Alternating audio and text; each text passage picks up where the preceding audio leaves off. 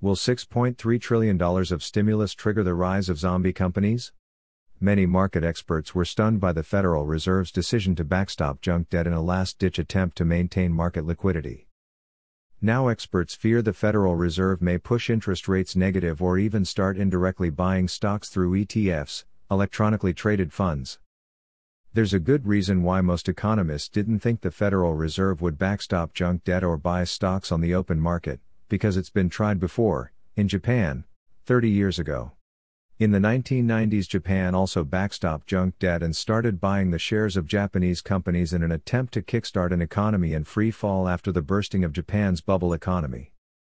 Unfortunately, rather than returning the economy to sustainable growth, quantitative easing, by the Bank of Japan, BOJ, has instead created countless zombie companies.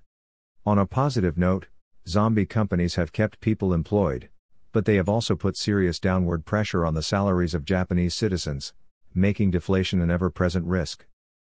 Zombie companies have effectively stalled economic growth and corporate innovation in Japan for decades. Unfortunately, in response to the pandemic, the US seems to be following in Japan's footsteps. I fear that if the Federal Reserve and Congress continue down this road, a large number of US corporations may also turn into zombie companies, leading to many of the problems Japan has suffered for many years. Like it or not, careless corporate bailouts can have serious unintended consequences.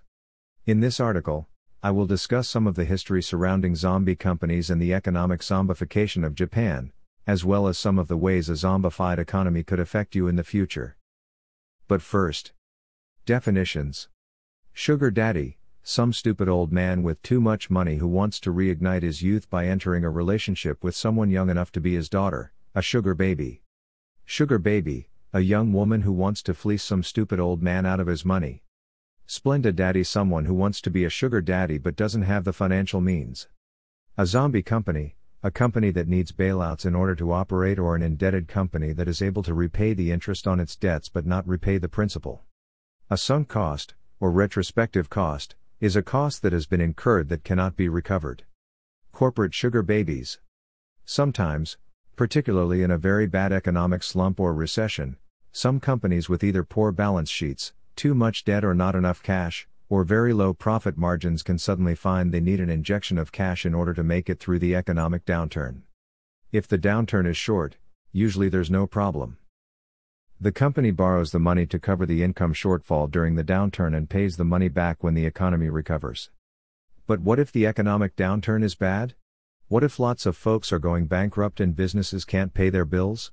Well, in that case, a business might realize borrowing the money using traditional means might be very difficult or maybe even impossible. In that case, a business might need a sugar daddy. Warren Buffett. In 2008, Warren Buffett was the sugar daddy who forked over the cash to his sugar baby, Goldman Sachs. In 2008, both parties got exactly what they were looking for. You might say, the relationship was mutually beneficial. But today, what's a poor company to do if a little short on cash during this economic slump?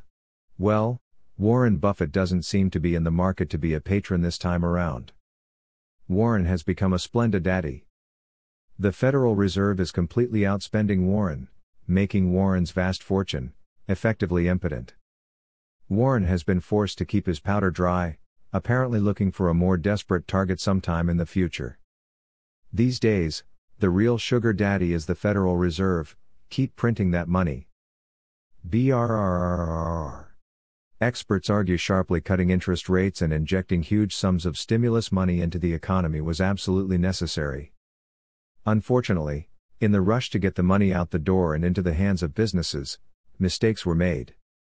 Large sums of money were directed to individuals and businesses that may not have really needed the cash injection.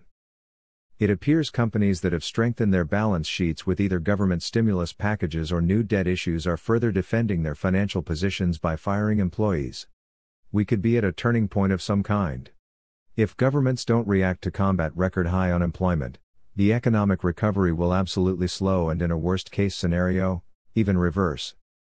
On the other hand, if governments roll out more stimulus packages and paycheck protection plans, jobs will be saved, unemployment rates may continue to fall, and the economy may continue to recover, but without enough business to support bloated payrolls or to pay back emergency loans, this could make companies permanently dependent on government support. In fact, in an unprecedented move, the Federal Reserve has already effectively guaranteed junk bonds. If there is no more stimulus from Congress, will the Federal Reserve start supporting equities the way the Bank of Japan has? The BOJ now owns so much of the Japanese stock market through the purchase of ETFs. Without continued government support, the stock market is constantly at risk of crashing. Japan's zombie companies. The term zombie company was coined to describe Japanese firms with so much debt and burdened with so many employees. The companies were effectively unable to make a profit due to debt servicing costs or were completely dependent on continued government support. You might be wondering, where did zombie companies come from? Why would companies get into such a financial state in the first place? The truth is, zombie companies were the result of too much government stimulus in reaction to Black Monday, a worldwide, short-term financial shock that occurred in 1987.